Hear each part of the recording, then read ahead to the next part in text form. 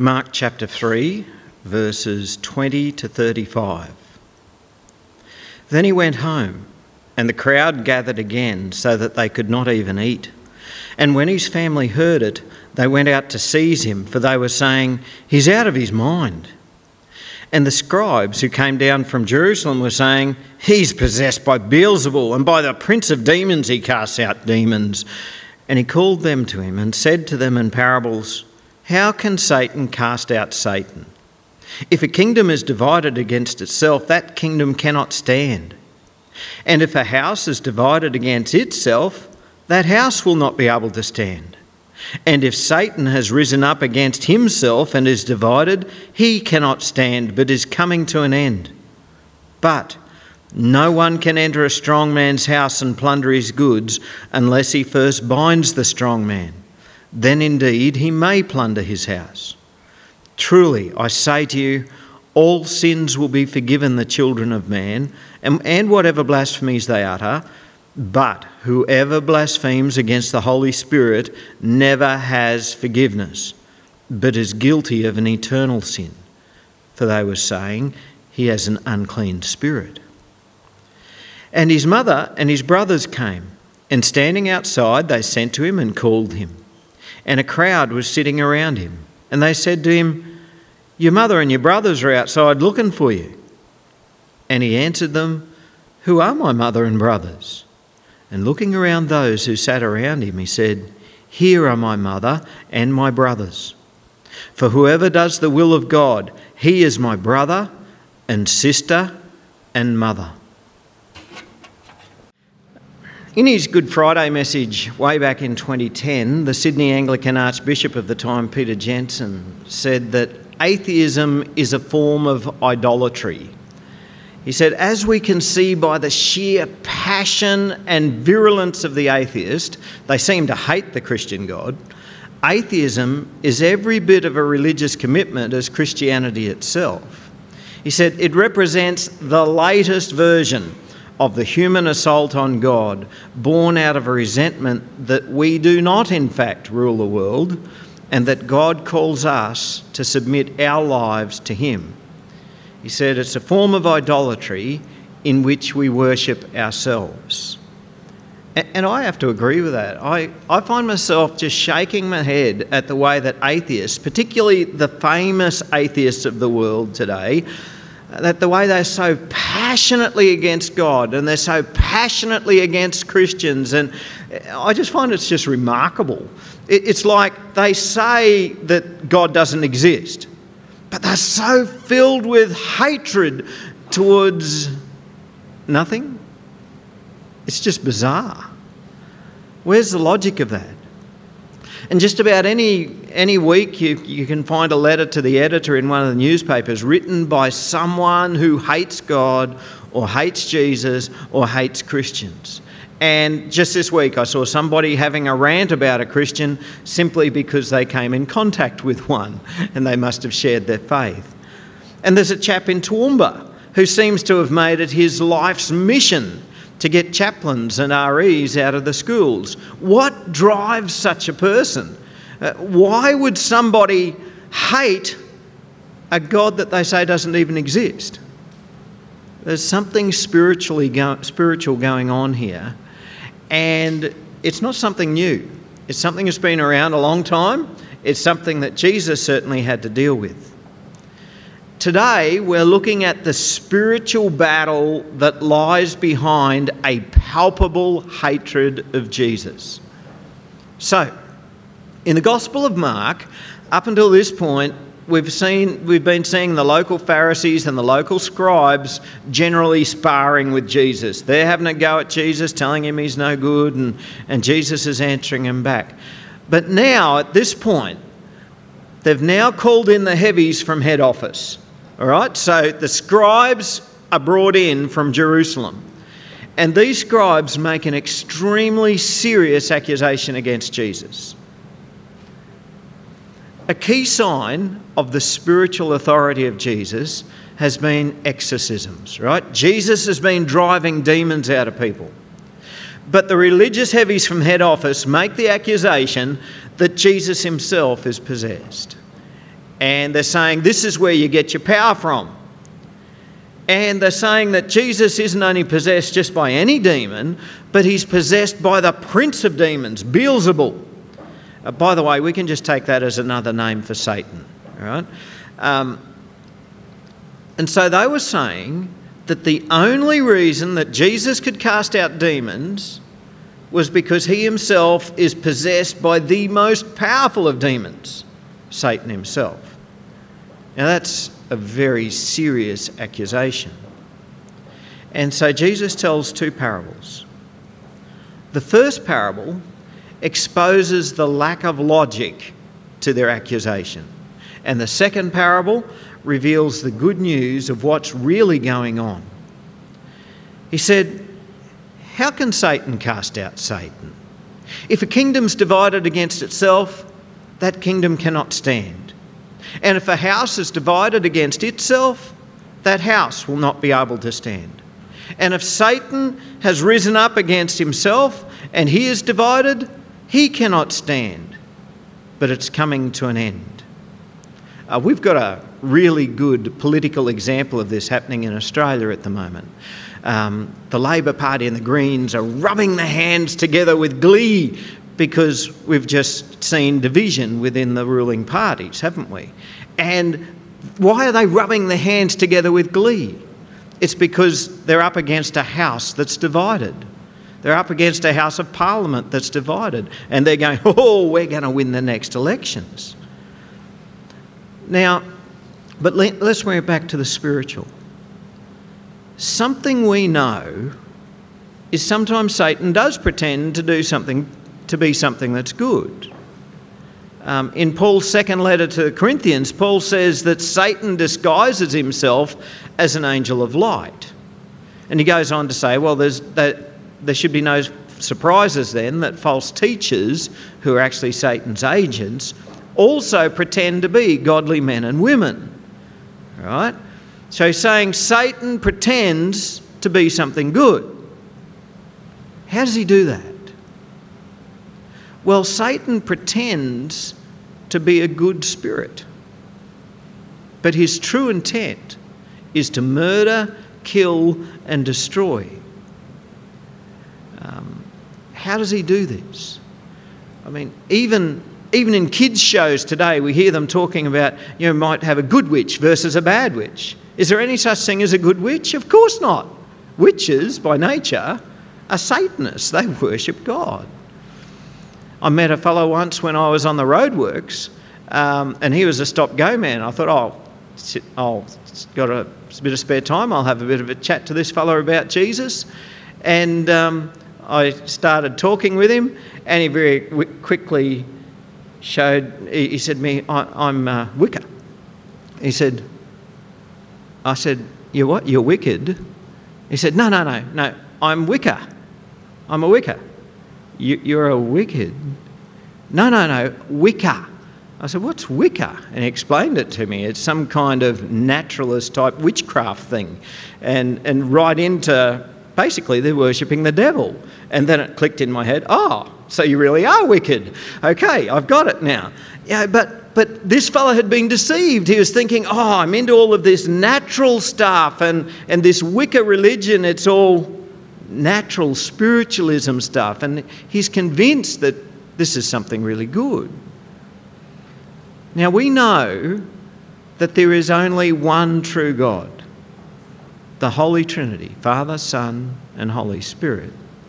And we know that any other so-called God isn't a God at all, but it's a demon pretending to be a God. And yet these other gods get portrayed as being good.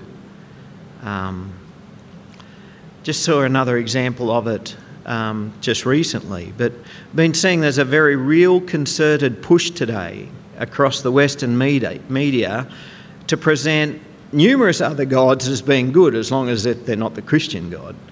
And the number of times in recent years when I've seen TV shows and they've had an episode on Islamic extremism, and there's some kind of plot of terrorist attack, and nearly every time these days, one of the goodies will himself be a Muslim.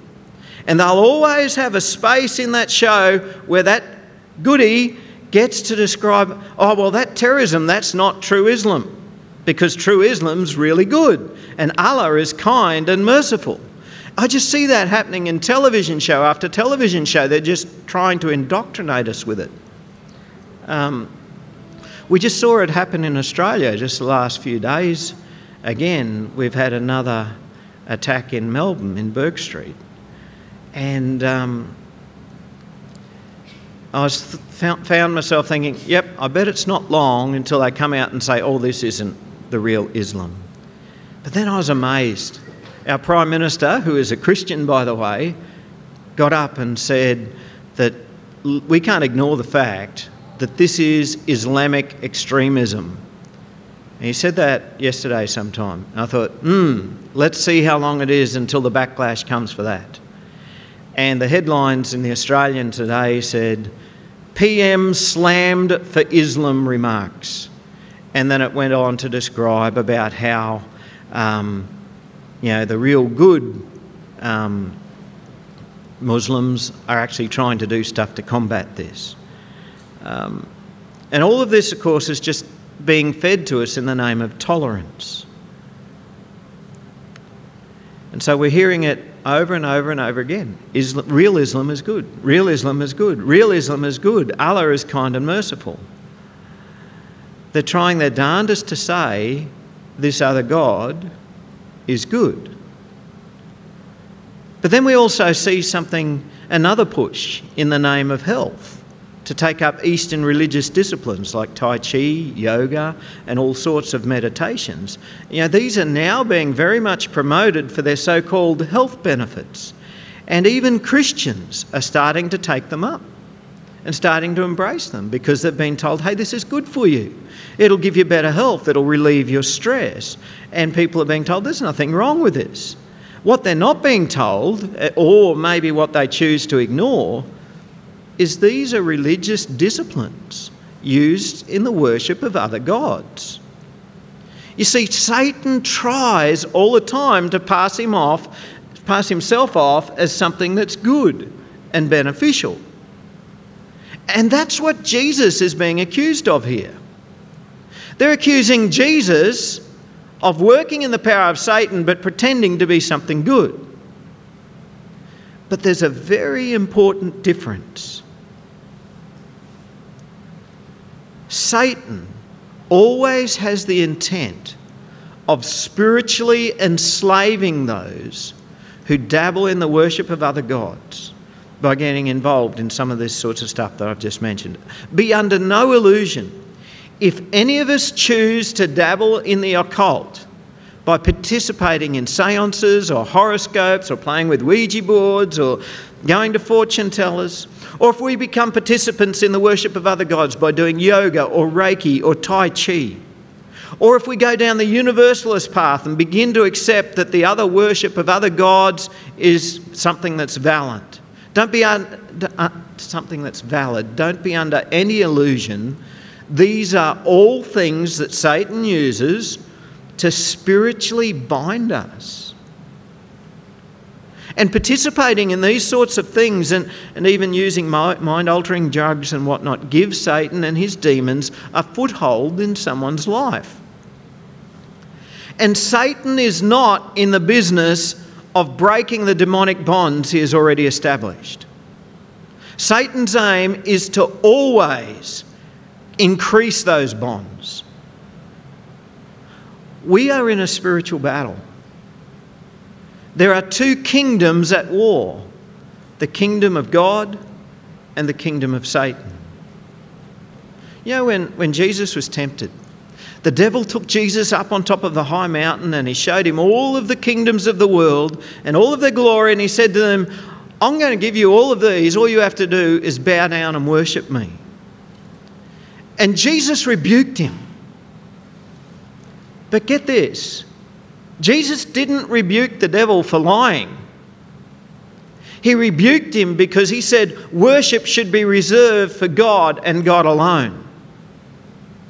He didn't say to Satan, now hang on a minute, you're offering me something you don't have. He didn't say, These kingdoms don't belong to you. Why didn't he say that? Because essentially they do. Something we need to understand is that in large part, Satan's kingdom in this world today is extensive. Lives bound up in sin, a general rejection of God, self-focus and self-worship, religious and spiritual experimentation, demonic oppression, demonic possession. Satan's kingdom in this world today is extensive. His kingdom is strong, and its purpose? To claim worship that rightfully belongs to God. That's what he's trying to do. Satan is trying to deflect the worship that should rightfully be given to God, ultimately to himself.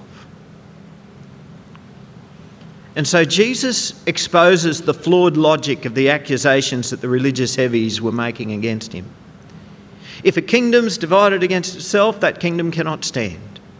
If Satan has risen up against himself and he is divided, he cannot stand. But he's coming to an end. See, Jesus wasn't possessed by Satan. Yes, the kingdom of Satan was taking a jolly good battering, but he wasn't doing it to himself. Satan's kingdom was strong and extensive, and Jesus was battering it. Breaking into this world is the kingdom of God. And this is the activity of God that we're seeing take place in the ministry of Jesus. Jesus' second parable reveals what's really going on. He said, "No one can enter a strong man's house and plunder his goods unless he first binds the strong man, and then indeed he may plunder his house." Right? The kingdom of God is breaking into this world. The kingdom of God is taking ground away from the kingdom of Satan. And so when Jesus was casting out demons, Jesus was binding the strong man so that the strong man's house could be plundered. This is the spiritual battle that was ultimately fought and ultimately won by Jesus Christ when he was crucified and rose again, when Jesus conquered sin and death on the cross. But it's also a battle that still continues today. It's a battle that will continue until the final victory, when every knee will bow and every tongue confess that Jesus Christ is Lord. But how can that be? How can it be said that Jesus has won the victory, but the battle continues to rage on today? Well, through what Jesus did on the cross, Satan is beaten. All right, well, why doesn't God just wrap it all up today?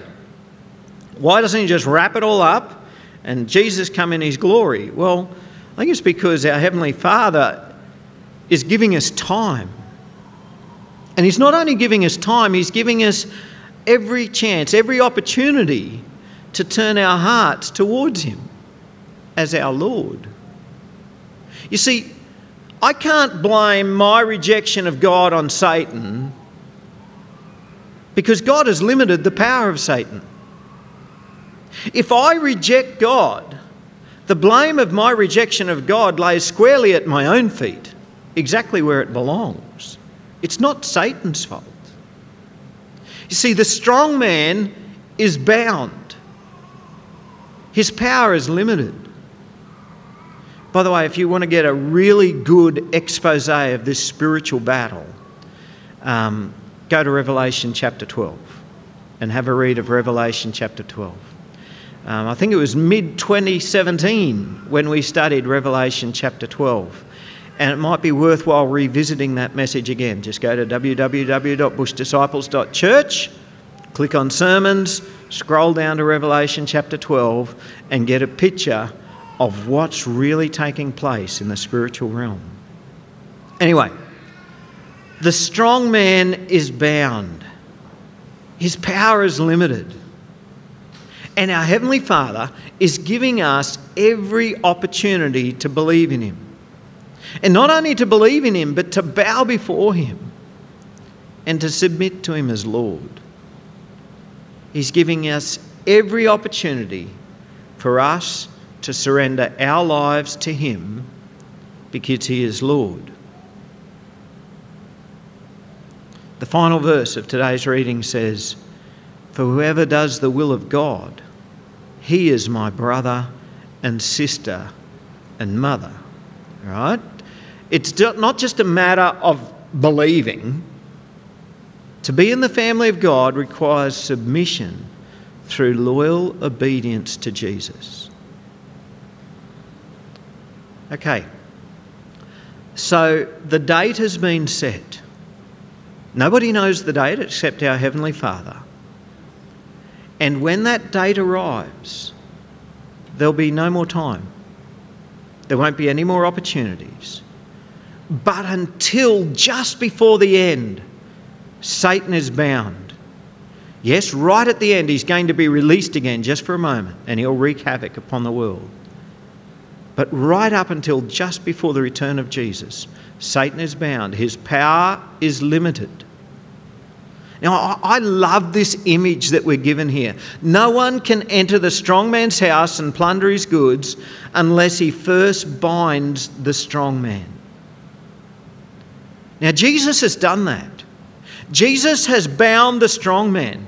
And now we, the disciples of Jesus, can confidently, in the name of Jesus, enter the strong man's house and plunder his goods. Now, what's he talking about here? He's talking about taking the gospel out into the world. Most of this world is currently in the domain of the kingdom of Satan. Now, does that scare you? I hope not. This shouldn't put us off, because in the name of Jesus, we go into that domain and we raid that domain. We plunder that domain for the kingdom of God. In Revelation chapter 12, which I mentioned before, verse 11 reveals how Christians conquer Satan. And we sung about it before in the song we just sang. How do Christians conquer Satan? Do you want to be a Christian who can conquer Satan? This is how you do it. By the blood of the Lamb and the word of our testimony.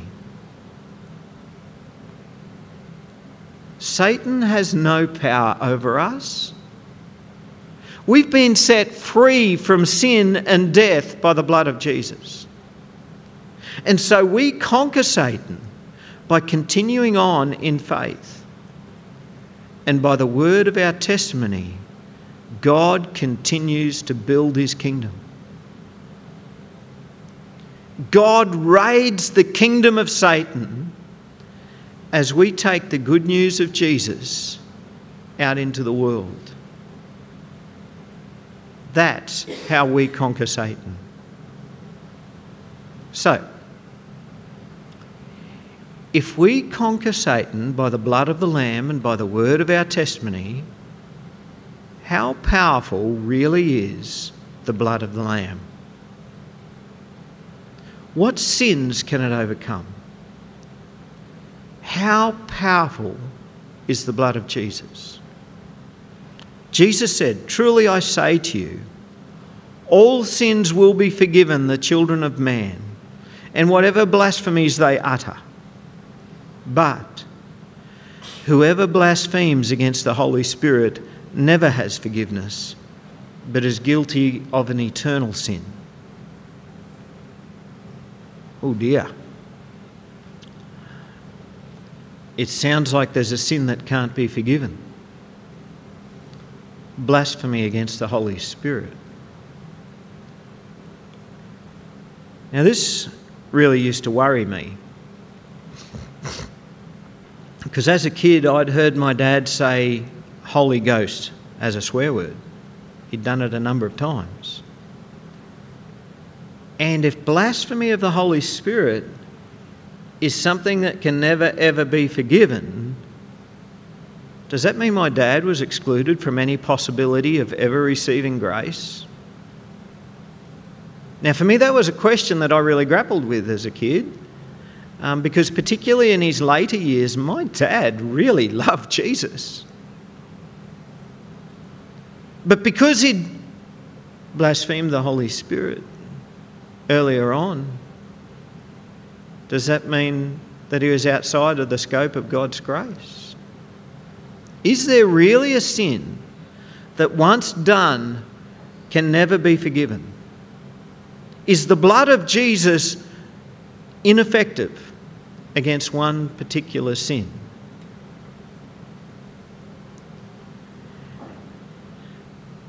All right, let's look at this in its context. This is probably one of the most difficult verses that some people will ever come up against. What's happening? In its context, Jesus is doing God's work. Jesus is breaking into the kingdom of Satan. Through Jesus, the kingdom of God is plundering Satan's kingdom.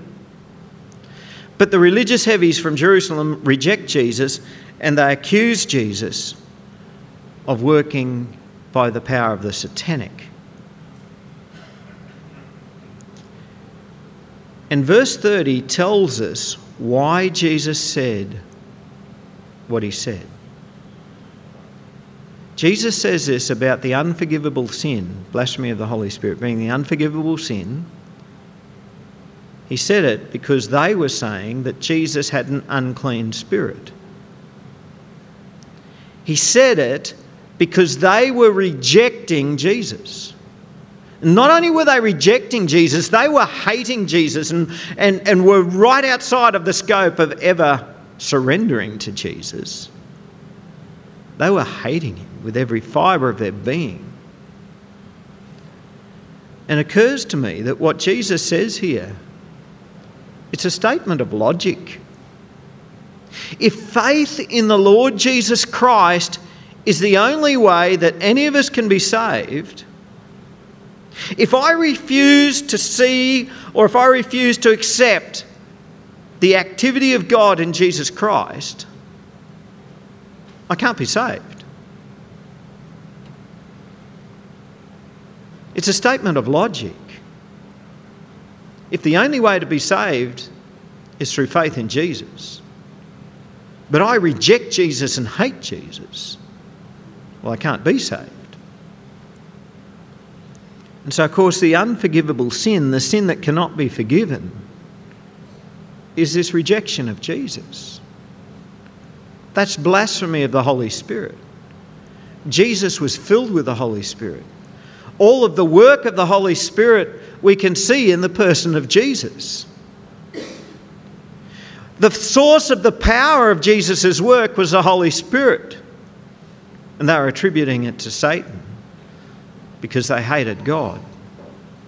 Now that's what I believe the unforgivable sin is. To see the activity of God in Jesus Christ.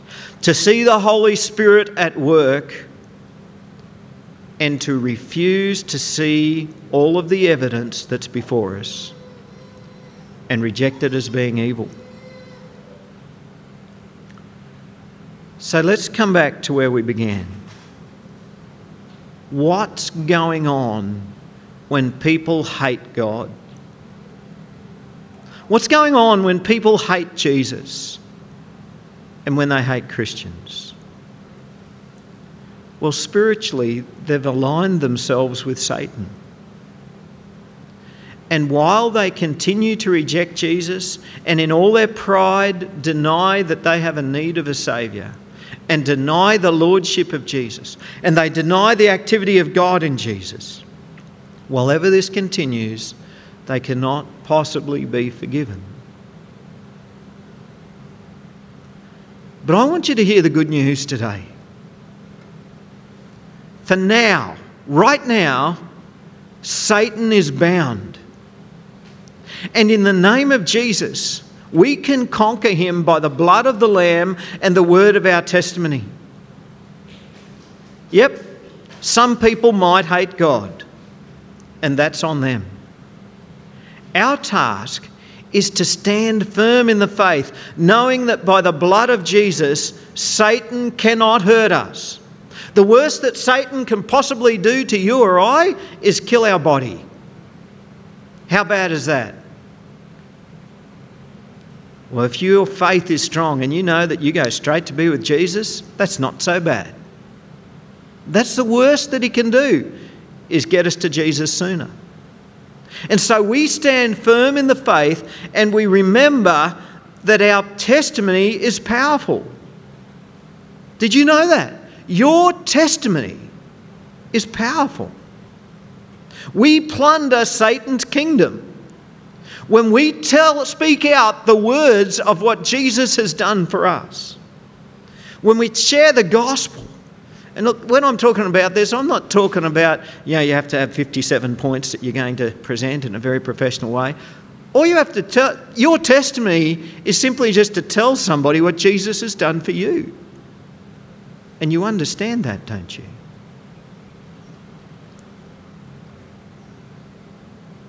Now, this is not some kind of airy-fairy fantasy.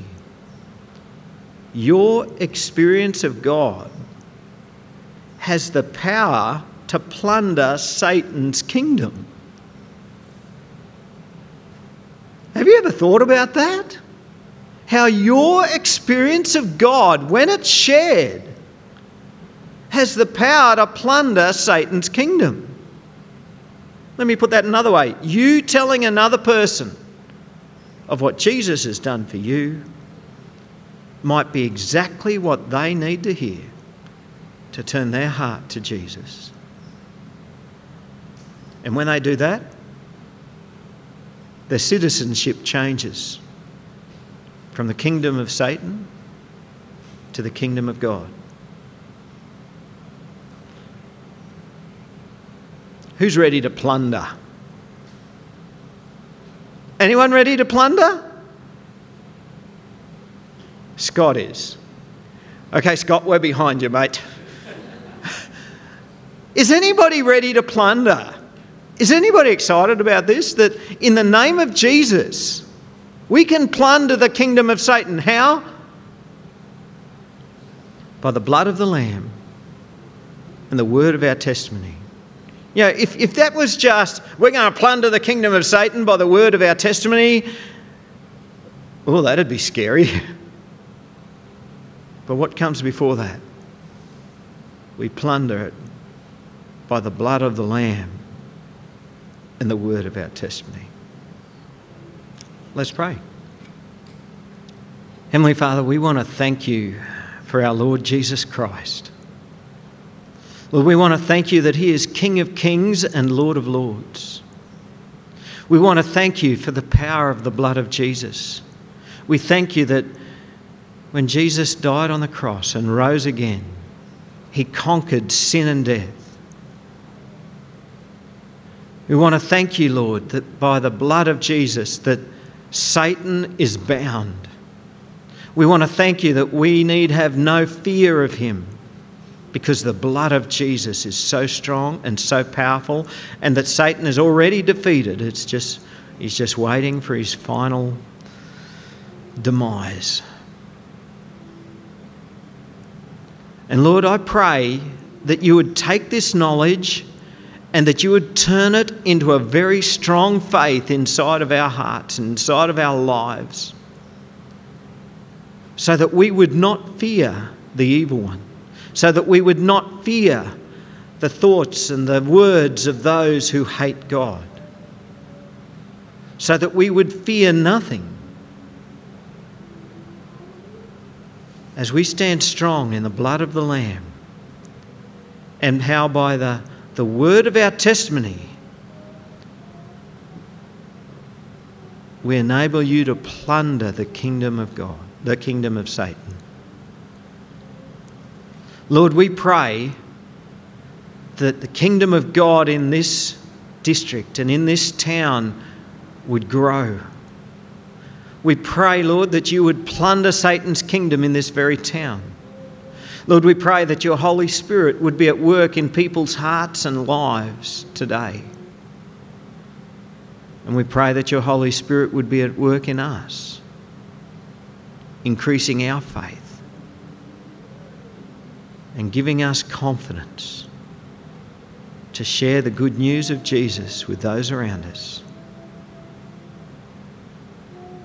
In Jesus' name, amen.